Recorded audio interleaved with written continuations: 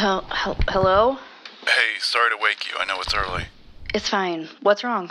How did you know something was wrong? Because you never call me from work, so I assumed it was something important. How did you know I was at work? Oh, wait, so you're already recording? I am. What's up?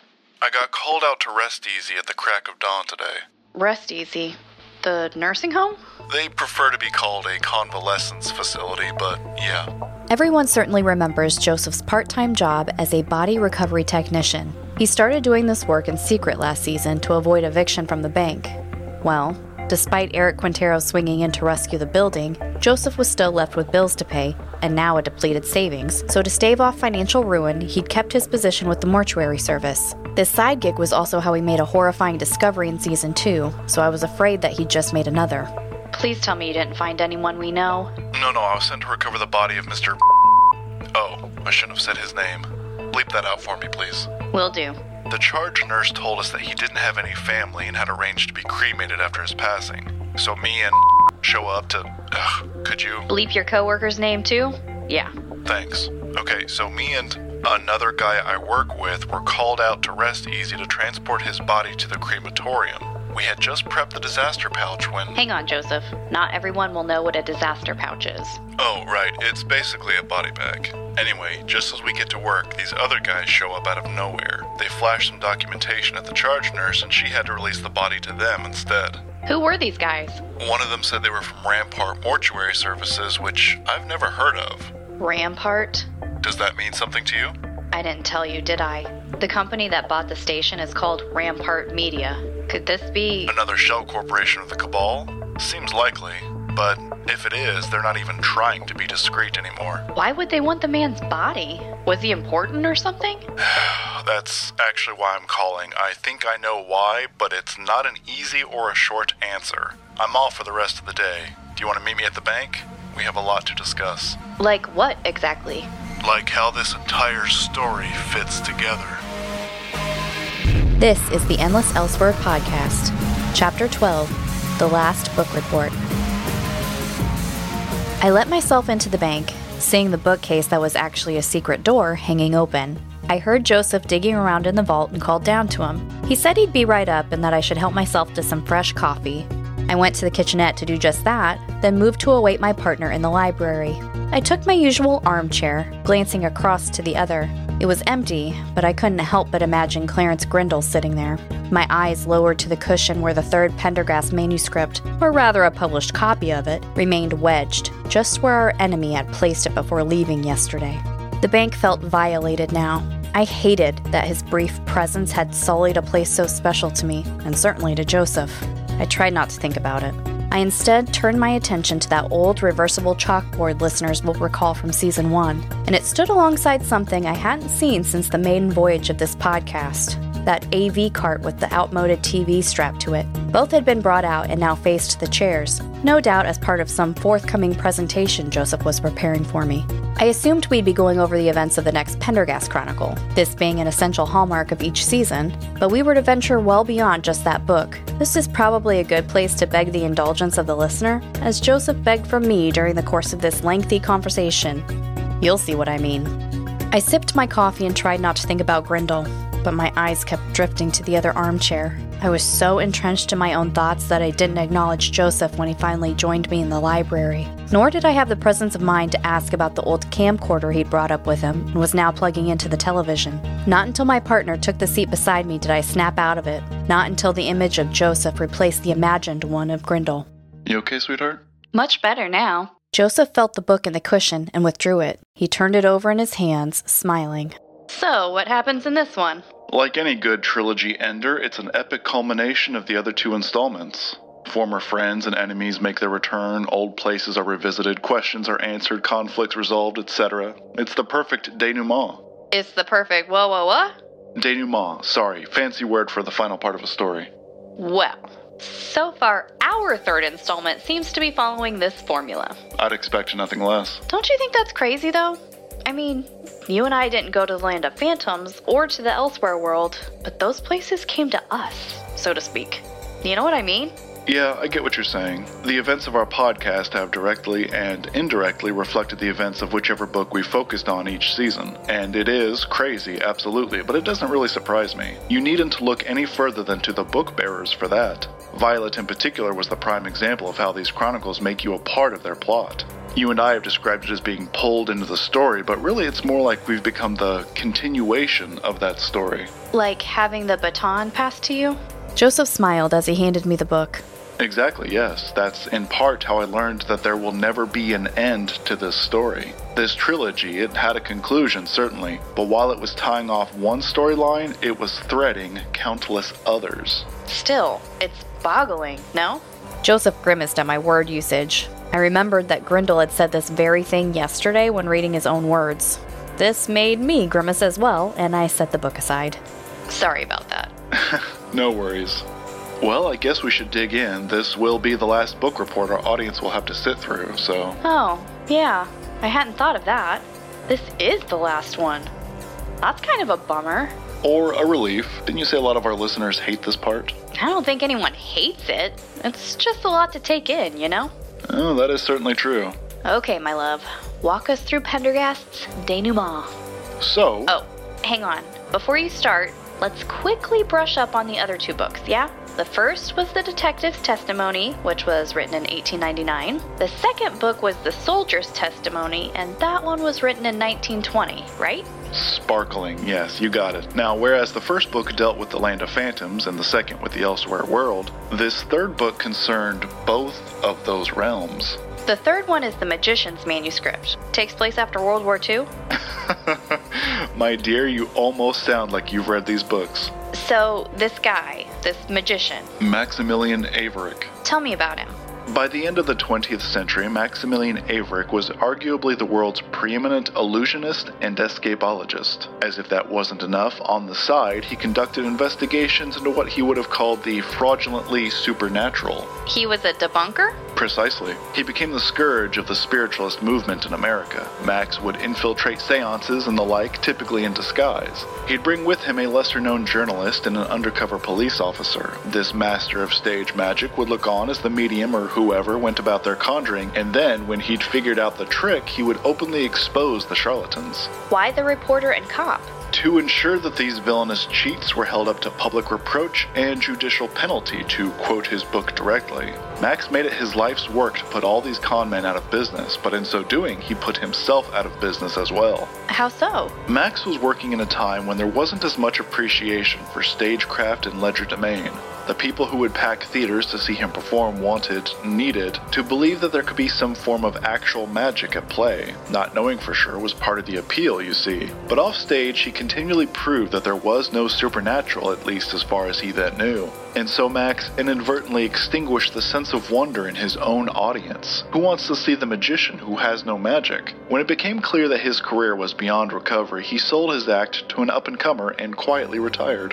Oh, I see. It would be years later, as an old man, that he would be called upon by a one Mary Claire McClure, a former war correspondent, now feature reporter, who had discovered Max in some old articles she dug up in her newspaper's archive. This was the very man Mary Claire needed for a story that she was working on. What story? Her editor had assigned Mary Claire to investigate a haunting so severe it reputedly required government intervention. Huh? The reporter wanted the magician's help to debunk what was alleged to be the most paranormally active house in the country, a house so menacing and dangerous that actual military action had been carried out against it.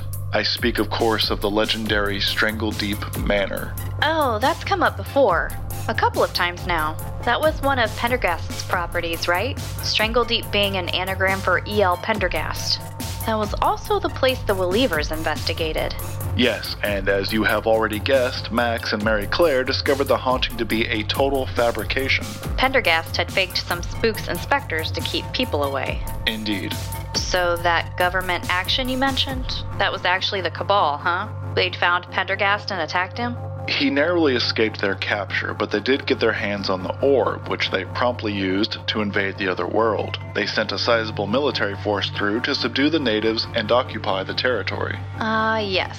I believe we've touched on that. Oh, I'm sure much of this has had previous mentions, but now we can get a little more granular. Okay, Max and Mary Claire go to the old house for spirits, but find a scientist instead. Then what?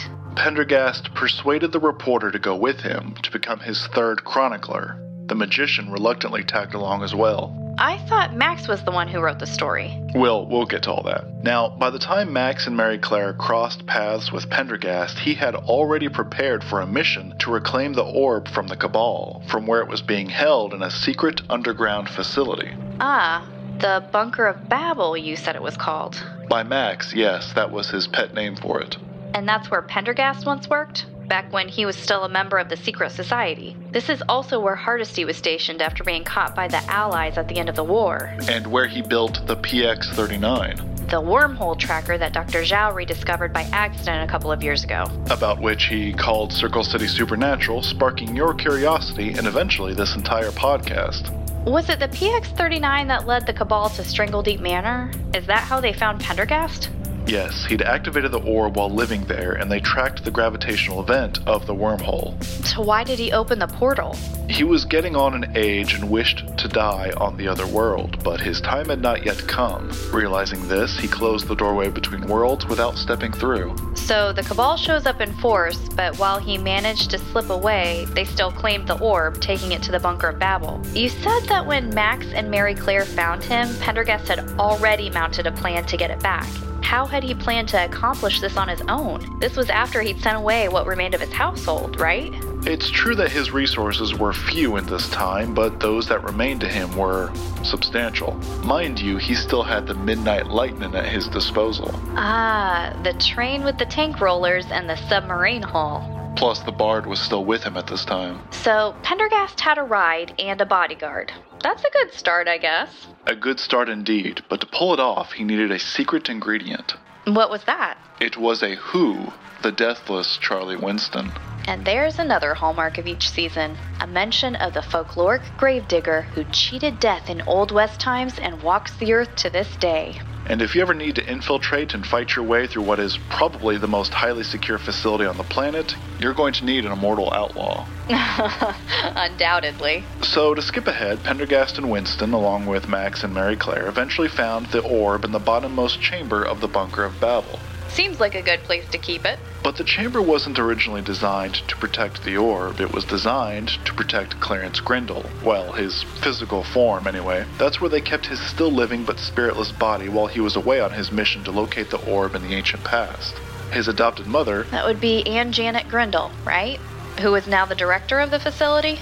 Right. After the Cabal sent the invading force through the portal, she ordered the orb placed in her son's room. She wanted it to be the first thing he saw upon waking. So that Grindle would know that he'd been successful. Grindle had long known that the Cabal was only using him for his abilities, but Anne Janet truly loved him as a son. So, as he confessed to us in Season 1, it was really for her that he undertook the mission. Okay. Hang on, I'm getting fuzzy on the timeline here. So, you've said previously that Grindle made this journey just after World War II. So, at the time that this third book is taking place? Yes, and that's about to become very important, so stick with me. Grindle's mission, as you'll recall, was to find the orb in the distant past and hide it with the intention of unearthing the artifact in his own time upon returning to his own body. So from ancient Egypt, he catapulted his consciousness back the way he'd come. However, something happened, and he failed to reach his point of origin. You described Grindle's spirit as crash landing in a young boy who was living in Eastern Europe in what was the late 1800s.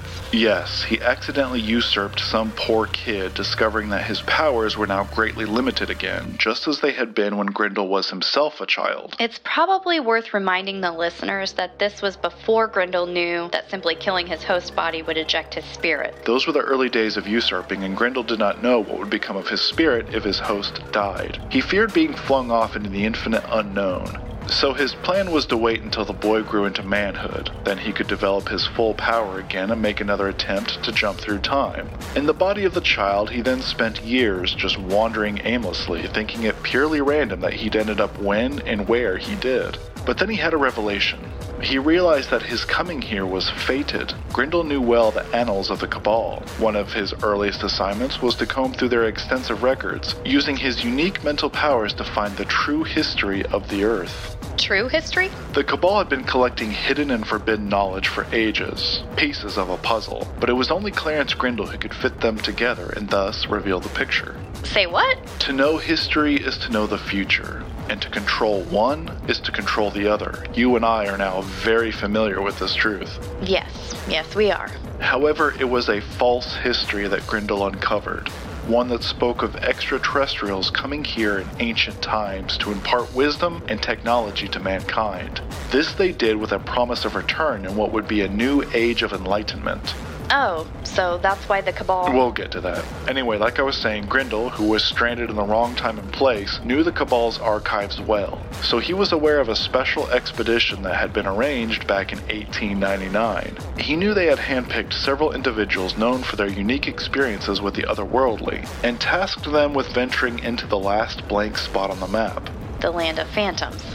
A mysterious realm that is said to be the home of vile creatures, but also a single man who is in possession of an ancient wisdom that the Cabal wanted. The expedition was sent to recover it on behalf of the Cabal. Both Pendergast and Winston were part of this mission. That's how they first met. And how they first met Clarence Grindel. The traveler of space and time realized that he had not come here accidentally. His arrival was fated. He was the man this expedition was sent to find. So the ancient wisdom the Cabal was after? That was the location of the orb? But this was before the Cabal was even looking for it, right? Right. I feel like we're rehashing the first book when we're supposed to be focusing on the third. We are, but it's wholly necessary, I promise. You'll see what I mean here in a minute. Okay, but let's try to hurry past stuff we already know. So, while in the stolen body of a child, Grindel makes a pilgrimage to the Land of Phantoms, subjugating the monsters that lived there, and once he's king of the Shadow Realm, he waits for the expedition to show up. And when they did, he imparted his knowledge of the orb to Pendergast, intending the great scientist to claim it on his behalf, and to deliver it to the Cabal, to his mother. But as we know, Pendergast would go on to claim it for himself. But before the expedition departed from the Land of Phantoms, Winston killed Grindel's host body, the little boy. This is very important to the story we're discussing now. You see, Grindel didn't go flinging off into infinity as he'd feared. No, his spirit was sent hurtling right back to his own time and space. The traveler awoke in his own body in the Bunker of Babel in 1945. And he did so to find Pendergast and Winston there with him yet again. It had been decades for them, but a mere instant for Grindel. I believe that you described it as trippy back in season 1. That sounds right. But he'd also reawakened to find his mother slain before him, a victim of Charlie Winston. Yes, in order to recapture the orb, Winston had committed mass murder that day, which included Aunt Janet. Grindel had gone off to save all that he loved, but upon returning found his world destroyed. And you really believe Grindel is willing to shelve his plan of revenge for Winston to help us fight the Cabal? I think it's at least possible, yes. But you know we can't trust him, right? Perhaps we should stick to the subject at hand for now and have that discussion another time. Stop being so diplomatic when I'm trying to argue. You're right, though. Let's stay focused. So, Pendergast had the orb back. Then he, Winston, Mary Claire, and Max all go to the Elsewhere world. Then what? They found the native inhabitants at war with that army that I mentioned a bit ago, the one sent by the Cabal. Because ruling one planet is just not enough for these people. They met up with Jonas Gentry. Remember him, the second chronicler who'd remained behind when Pendergast had journeyed there the first time? The man who sent May and the other Strangels to warn us of a coming catastrophe. Yeah, of course. Well, altogether again, they assisted the natives in battling the Cabal's army, which they defeated. But their victory did not come without cost. Mary Claire McClure was killed. She'd thrown herself in front of a bullet meant for Pendergast. Oh no, that's terrible. But that's why Max is the chronicler, huh? He wrote the story on behalf of Mary Claire, yes. Well, that's kind of a bummer ending. That's only about half the book. Really? What's the other half? Do you remember discussing the Nephilim last season? Those giant angel-human hybrids? How could I forget? They traveled to the other world in ancient times and got stuck there. You said they were marooned on the Elsewhere world when the orb was lost here on Earth during the fall of Atlantis. Ugh. What's wrong? I know we're in our 3rd season, but I still feel ridiculous saying some of this stuff out loud. I just remembered that it wasn't really Atlantis. We're talking about the first great human civilization that inspired the myth of Atlantis, the civilization that the Nephilim helped create with their superior intelligence. You know, one of my callers mentioned Atlantis on the show last night. Oh? We were talking about the Bermuda Triangle. They think that's where it sank. That's a common theory. Another is that it went under when everything else on the planet did during the Great Deluge. Deluge? Flood, Noah, Ark, 2x2, all that. Ah, of course. Now, after the fall of this civilization, the orb went unused for ages. When it became clear to those Nephilim stranded on the Elsewhere world that the portal may never reopen, they determined to find another way home. And how are these things still alive after all that time? Are they immortal or what? Being unnatural creatures, they do have a prolonged lifespan. Also, as I mentioned last season, the conditions of that other world are conducive to increased longevity. That's how Jonas Gentry is still alive over there. But you're right to doubt it. Even with all that, the original generation of the Nephilim should have died out long ago. But they got tricky and sidestepped their own mortality. The Giants had developed preservation technology that they'd use to leapfrog through the ages. Some would sleep while others toiled away over their homeward project. Then they would switch places. It was actually this technology that was the key to their return to Earth, which we'll get to here in a minute. So, after the good guys oust the invading army, they learned that the Cabal had actually sent a second force through the portal as well, a small contingent with a secret mission. Their objective was to establish communication with the Giants who'd been previously defeated and exiled to an archipelago off the mainland. So Pendergast and the others chased this second force to the island chain, pursuing them even into the Nephilim stronghold. Stronghold? On the centralmost island was a towering citadel, the seat of power for the Giants. At least, that was the guise they had given it. The entire structure was in actuality a protective shell for a pair of spacecraft they had been constructing for ages, and our heroes had inadvertently boarded one when both then launched. Uh-oh. Pendergast was able to take control of the vessel, however. He managed to bring it back down before it reached orbit and crashed it into an ocean. How did he do that? Nephilim technology is far superior to ours, obviously. The ship's controls had a cognitive interface. Last season I mentioned them developing forms of telepathy, remember that? Well, the computer system could be accessed mentally, and even though he was only human, Pendergast was able to get in. He hijacked a spaceship with his big old brain? Pretty much. So he stopped one of 2 ships from leaving the planet, but the other got away and is on its way here, right now, the one we've spoken of before, what the Cabal has codenamed the Argosy, and this spacecraft will land here in Circle City in 2060? Correct. And why here?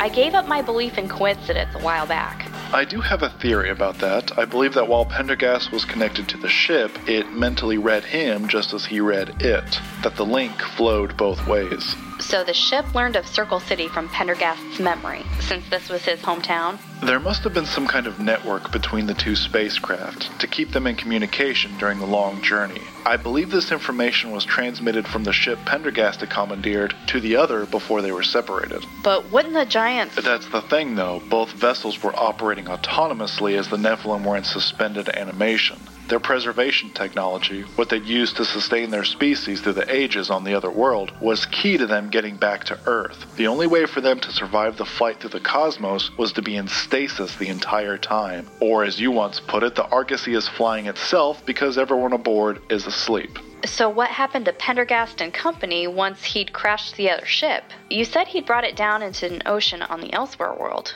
And it was sinking now. That, plus one of the Giants had awakened from stasis in the crash, so the gang was in trouble. With no other choice, they used the orb and crossed over to Earth. Wow, that's a handy escape. It would have been, except the spacecraft had nearly reached orbit before Pendergast got control and brought it back to the surface, which meant they were far from their point of takeoff. Remember, where the orb is opened on one world corresponds directly to where it will open on the other. Right. So when they passed through the portal, they were where? Our heroes found themselves in the land of phantoms. Because, of course. And there Pendergast found Grendel awaiting him once again, just as he had a half-century earlier. I thought Grendel was back at the bunker of Babel. He was. Fully awake now and hell-bent on revenge, when the PX-39 showed activity in the Transylvanian backcountry, Grindel knew fate was at work once again.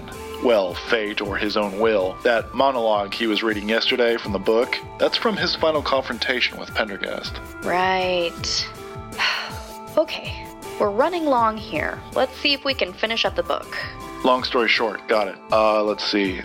Grindel shoots Pendergast, and then Winston shoots Grindel. Okay, maybe not that fast. Ejected from his own, now very dead body, the traveler of space and time became purely a spirit with no earthly vessel to which he could return. Since he was an aberration, his soul was not bound to the typical rules of humans, and he became the man who made himself a demon. Grindel said yesterday that his painting was his only connection left to the physical realm. Is that why he wants it so badly? Because I thought it was part of his revenge plan for Charlie Winston. I believe both are true. It was Winston who took the painting with him when they departed from the land of phantoms for the final time, but it eventually became separated from the outlaw and worked its way here to Circle City. So Grindel died of his wound. His body, anyway. What about Pendergast? The great scientist was also dying. Before he went, however, he opened the portal once more for them to cross over. He died and was buried on the Elsewhere world, just as he wanted. Before he was gone, though, he asked Winston to take the Bard back to Earth, back to Adelaide as we discussed last season, and Max he charged with finishing the story begun by Mary Claire. So is that the end of the story? Oh, not at all, but those are the most relevant points. We can start moving on now if you think the listeners are falling asleep.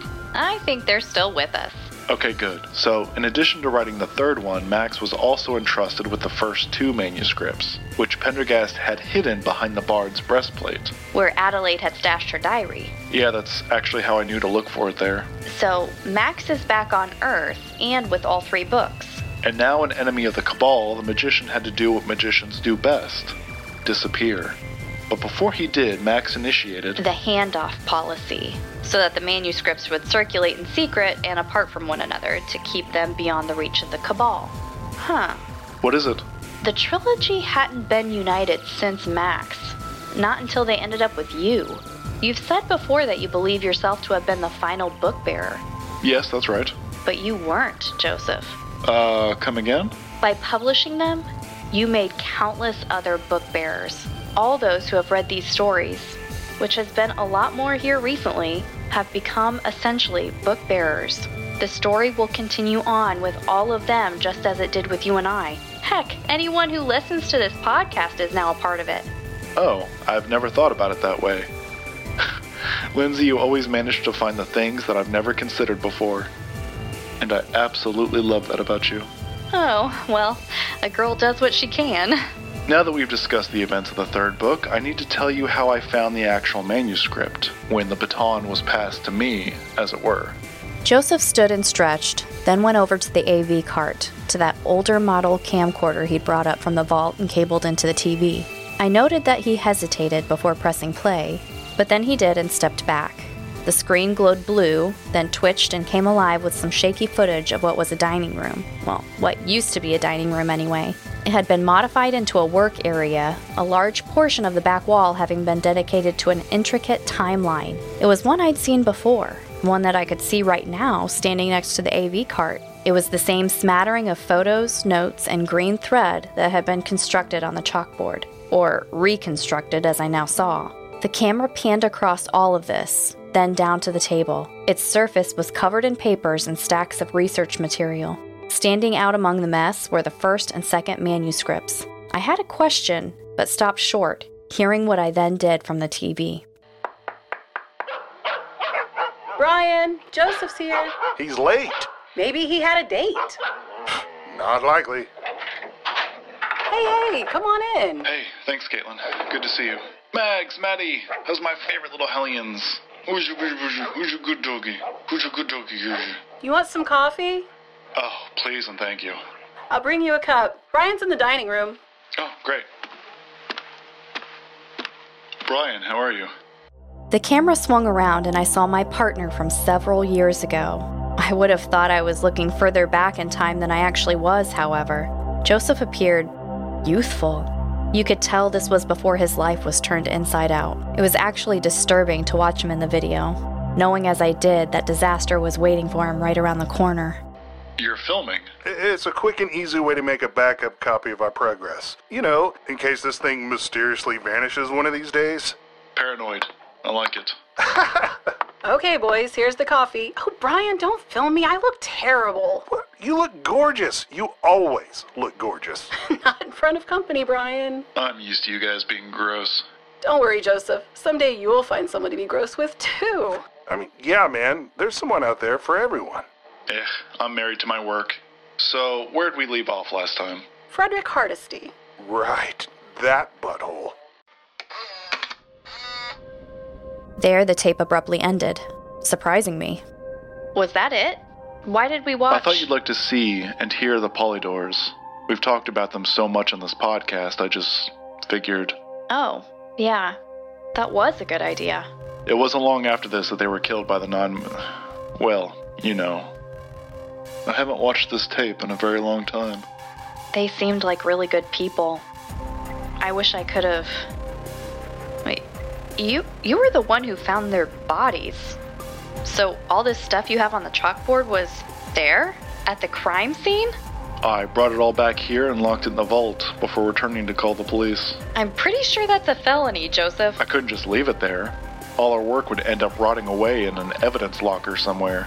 I couldn't find the final manuscript without it. Or so I thought. What do you mean? Joseph came over to my chair and knelt down in front of me, taking up the copy of the third book I'd set aside earlier. He turned it over in his hands. I spent years searching for it. As I did, I went ahead and published the 2 manuscripts I already had. I put them out as fiction and under my own name, as you know. And as you also know, they flopped. But I was not discouraged. I was so sure that if I could find this third manuscript, it would tie the others together and everyone would realize the significance of them all. But that didn't happen. So you came forward, confessing that they were actually true accounts, and there followed the scandal that ruined the Circle City Collector, yes. Before all that, though, when I first found this book, I was overjoyed. But I was much too thrilled with the discovery to appreciate just how I had actually made it. What do you mean? Was it not your research? Your tireless searching? I thought so. For a time. I would later learn otherwise. I was under careful observation. By the Cabal? Well, yes, but there were others who had been watching me for far longer. They eventually put this book in my path, left it for me to find. I did so in the attic of an abandoned house. The book stood upright in an old box whose lid had been propped open. It was obviously intended for me. It was just there, waiting. Who left it for you? Another book bearer? Yes, but they were more than that. They were a group, but I'm not even sure how many there were. I never actually met them. They were a secret society, born of a secret society. The members of this group had all once belonged to a global oligarchy, but had defected. Now they functioned as a counter-cabal, fighting against their former masters from the shadows. I would eventually come to know them as the Beowulfs. That's quite a name. So called because they were on the hunt for Grendel. Of course. Grendel sounds like Grendel from Beowulf. Very cute. Oh, hang on. These were the same defectors who stole the Dreamcatcher device. The ones who sent you one of its stories from the future, right? Same group, yes. Actually, I would later learn that my publishing that story was a test, to see if they could trust me to expose the truth even if it came at a great personal cost. Yeah, I passed their test. So, having trusted you with one story, they did so with another, making sure you got a hold of the third manuscript. That's right. How can you be sure of any of this, though? You said you'd never actually met them. I didn't get the chance. They were killed before I could. Oh, by the Cabal? By Grendel. He discovered that they were hunting for him, so he hunted them back. Why haven't you told me any of this before? I did not want it on the podcast. Not yet. Why? You said that they were all dead. What's it matter? There is someone left alive who was connected to them. I was trying to keep her out of the spotlight. She's the source of all my knowledge about the Beowulfs. She told me as much as she knew, and I pieced together the rest. Which was? I think the Beowulfs figured out what Hardesty eventually did. That Grendel's time traveling had split reality, creating 2 unstable timelines. The Beowulfs knew they had to stop him before he made another jump. But they were less successful than we were, it sounds like. What was their plan? Something I failed to mention earlier when still discussing the book was that when the Cabal first got a hold of the orb, they sent scouts through the portal to reconnoiter, as all military forces do before an invasion. Well, during this reconnaissance, the advanced teams recovered some of the Nephilim technology. The Cabal managed to get this craft back through the wormhole to the Bunker of Babel. There, they sought to reverse engineer as much of it as possible, but through the craft, the Cabal gained access to the computer banks. This included all the data about the Giants' preservation technology. Some of those who would eventually defect and become the Beowulfs worked on these projects. Okay, so what'd that have to do with their plan for Grendel? The Beowulfs had learned enough from their time with the Nephilim technology to then build their own stasis pod, what they called the sarcophagus. They called it because of the time Grendel spent in ancient Egypt as Ka-Fenotep? Because of the sarcophagus he was buried in there, and which is now in Circle City Cemetery? These people love their nicknames, huh? They were a bunch of science nerds, what do you expect? So what were they going to... Oh, wait. I get it. If you kill Grendel's host body, he's expelled and just goes looking for another. But if you were to get his vessel into this preservation capsule... You could put him into suspended animation, yes. Trapping the spirit in the body and the body in the pod. He would never die and therefore never get loose again. Dang, that's a good idea. So what happened? Why didn't it work? And who is this mystery woman who told you all of this? When the Beowulfs tracked Grendel to Circle City, they needed a local to help them set up shop here. Someone who could get them things. A fixer, as they're called. Her name is Callista. What did they want her to get? Among other things, a test subject for their capsule. She brought them a freshly dead body, that of a child who'd been terminally ill. Oh. Callista told me that they designed the capsule to look like a casket, even set it up in the undercroft of the mausoleum down at Circle City Cemetery. They paid off the owner for private use of the space. Wow. Remember how I said Grendel's painting eventually worked its way here to Circle City? Well, it ended up in a little curio shop. The place was run by a woman named Bailey Burke. Remember that name, we're going to swing back around to her in a bit. Her shop is where the Beowulfs found the painting. They used it as bait? Like Keith wanted to back in season 1? Where do you think he got the idea? What? The Beowulfs posed as art dealers and offered to sell it to Grendel. But he's not an idiot, and sensing a trap, anonymously hired a local PI to make the purchase on his behalf. Keith? The Beowulfs snared him and almost sealed Sorrels in the capsule forever. Fortunately for him, they realized their mistake and set him free. Actually, the Beowulfs, now aware that Sorrels could be trusted, passed the painting on to him just as they had those documents to me. But like the Dreamcatcher story and the third manuscript, the painting eventually ended up in your vault. That is, until little old me came along with my podcast to announce to the world that you had what Grendel was after. What he was willing to kill for, yes. After their failed attempt to trap Grendel, he was on to the Beowulfs and sought them out. Callista was there when Grendel attacked, and was the only one to escape with her life. She more or less took control of their resources afterward. Including the sarcophagus? As far as I know, it's still down in the belly of that mausoleum. Why? What are you thinking? What do you think I'm thinking? Grendel is out again. The Djinn jar is destroyed. This pod could be the answer. Not if Grendel is going to help us against the Cabal. Do you really think he will? We can't trust him, Joseph. Why don't you see that? Here I paused the recording so that we could have that private discussion we'd set aside earlier. I won't call what followed a fight, just a disagreement between partners. With no resolution in sight, we once again tabled that debate and shifted back to the topic at hand. That's right, we're still not done. I know that even by our standards, this is a lot. But it's like Joseph said earlier, this is the last time we'll ever do this. The listeners have to realize that this is not simply a shared universe of stories. It's a single story that's been snowballing since the start. And by the time it got to us, the thing was gargantuan. I get it, babe. I'm just saying, Sylvia's probably going to have to cut this down. No, it all stays in. It's all vital. Let the episode be 2 hours long, or break it into 2 episodes, I don't care. But please, Sylvia, don't edit anything out. I make no promises, Joseph. We're building to a final revelation here, and all this information, it's necessary to it. Okay. So, where do we go from here, story-wise?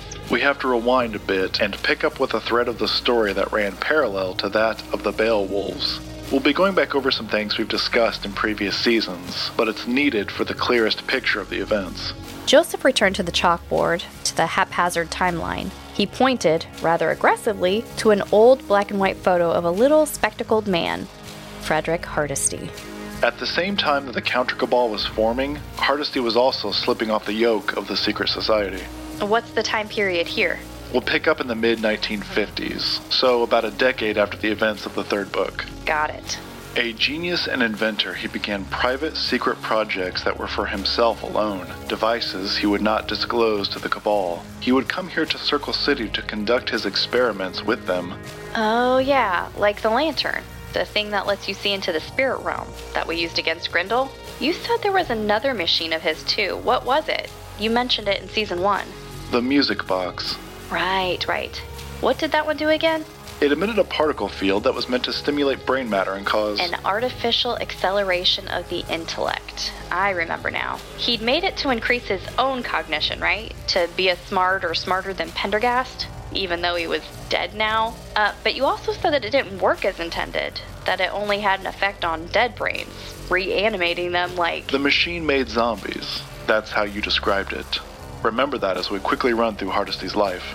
Joseph turned to his yarn board and used his finger to trace the green thread of Hardesty's tangled portion of the timeline. In an experiment gone very wrong, Hardesty loses the music box to a local kid named Oliver Dines. The device vanishes, and Hardesty does likewise, pulled out of the situation by the Cabal, who was keeping tabs on him. The next time Hardesty surfaces is once again here in Circle City, in the 1970s. He's returned to conduct experiments with his newest device. The lantern.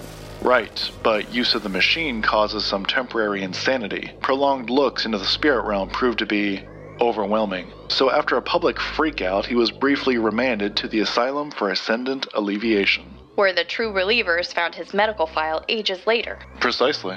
Where were his handlers? You said the Cabal was shadowing him. They just let Hardesty get locked up? He'd managed to slip away from them for the moment, but they did eventually find him. Hardesty was removed and almost all, of his files were redacted, but it was while he was briefly in the asylum that he had his epiphany about automatonics. Pendergast's science of implanting brains into robotic bodies, and which he was to now put into effect. So after the asylum, that's when he went to Argentina, right? To have his brain surgically removed and put into that little machine we saw yesterday? I'm surprised Hardesty was able to get away from the Cabal yet again. Seems like they would have kept a tighter leash on him after all this running off of his. This would prove to be his very last chance to escape them. And it worked. He came back to Circle City with his body and had it buried here, proving to the Cabal that he was dead. But he was only able to pull this off with the help of a nurse who came back with him from South America. Valentina Vallejo was her name. You said that at some point Hardesty angered her and she, Valentina, walled up his little brain box in their house before returning to Argentina. He was behind that wall for years as the house slowly fell into ruin. He'd sing to himself, trying to keep from going insane. Neighbors would sometimes hear him. They thought the place was haunted, but then, finally, a twist of fate. He was discovered and pulled from the wall. You've never told me how you learned any of this. A local drug runner by the name of Tyler contacted me a few years ago and told me. How did he know about Hardesty? Tyler was busted trying to sell to an undercover officer, but had escaped police custody. He hid out in an abandoned house. While there, he heard Hardesty in the wall. He panicked and ran out of the place, but in so doing dropped a wad of cash that belonged to his accomplice, a drug dealer named Montgomery Redding, who later went back for it. Monty didn't scare so easy, so when he heard the singing, he investigated. He cut into the wall and found Hardesty, who convinced this kid to help him. Help him with what? Escape the house for starters. But then the pair of them began a search for the long-lost music box. Along the way, however, they got distracted as yet another of Hardesty's inventions had resurfaced. Literally. Remember that rash of grave robberies we talked about in Season 1? The ghoul that was digging up bodies and eating them? Yeah, you said Hardesty's grave was the last to be violated. He'd had the lantern buried with his brainless body, so this is when the device was found by Ryan Tolliver, a former groundskeeper at the cemetery. Whom Hardesty and Monty then tracked down to reclaim the lantern. But things got hairy. In a convoluted series of events, Monty somehow ended up getting arrested, and Ryan ended up as Hardesty's new helper. And at some point, both Hardesty and Ryan joined up with Keith and Carolyn at the Unclosing Eye Detective Agency. I don't recognize some of these stories you're referencing. They're not in the anthology you put out. In Volume 2, perhaps. Yeah, where is that, by the way? Well, I've been a little busy with a certain podcast, haven't I? Excuses. But here's the thing. Monty never gave up searching for the music box, even after he and Hardesty were parted. You got all this from that Tyler kid? Who wasn't there for it? Monty reconnected with his old friend, to get back into the business. In their time together, Hardesty had told Monty everything, and so Monty told Tyler everything. And then Tyler told you everything. That's quite a game of telephone, Joseph. Hopefully you have all the details right. So, what brought Tyler to you? I assume Monty swore him to secrecy about all this. You're right. Tyler only came to me after Monty was murdered. Well, drug dealing is a dangerous business. I believe it was the Cabal. Tyler said that while Monty had returned to his old life, he hadn't given up on seeing Hardesty again, and that he was still searching for him as well as the music box. It was Monty's hope to find both and reunite them at some point. Sounds like Hardesty made quite the impression on this kid. Because of the stories that I had published, the Cabal knew of the music box and how it would help them in their plans. So, in addition to Monty, Sleeper Cell operatives here in Circle City were looking for it. So you think Monty got to the music box first? Then the Cabal killed him and took it? Yes. You said they needed it for their plans. They took it to the water tower. Now, before we get into all that, I have something else to play for you. Joseph took his phone in hand and opened the web browser, but his brow narrowed as he spoke. Remember Bailey Burke, the shopkeeper? That you mentioned in passing like an hour ago? Sorta. She has a story that's... Where is it? What? What's wrong? Your website is down. The Endless Elsewhere site? No, your site for Circle City Supernatural. I'm getting the 404 error message. What do you need it for? After you guys digitized the archive, you made a bunch of the calls available online. I was going to play you one from the Kadera days. That's weird. Let's head over to the station. I could have easily just phoned Sylvia about the issue, but I needed to stretch my legs. Joseph and I had been talking for quite some time, but I don't need to tell you that, listener. So I thought a change of venue would be good. But it wasn't. It wasn't good at all. My heart sank as we pulled up to the station. Workmen were removing the call letters from the building. The neon green WCCX would never glow again. Leaning against one of the crew's ladders, waiting to be hung up, was a simple wooden placard. Painted upon it in black and white were the new call letters WNTS, and below that, flanked by a couple of generic stars, was our frequency, 1590 AM. It was a cheap replacement, just good enough to do the job. After all, our new owners didn't care about this station or what it broadcast, so long as it wasn't my show. Joseph parked the truck and we stepped out. The pair of us just stood there gazing in disbelief. It was really happening now.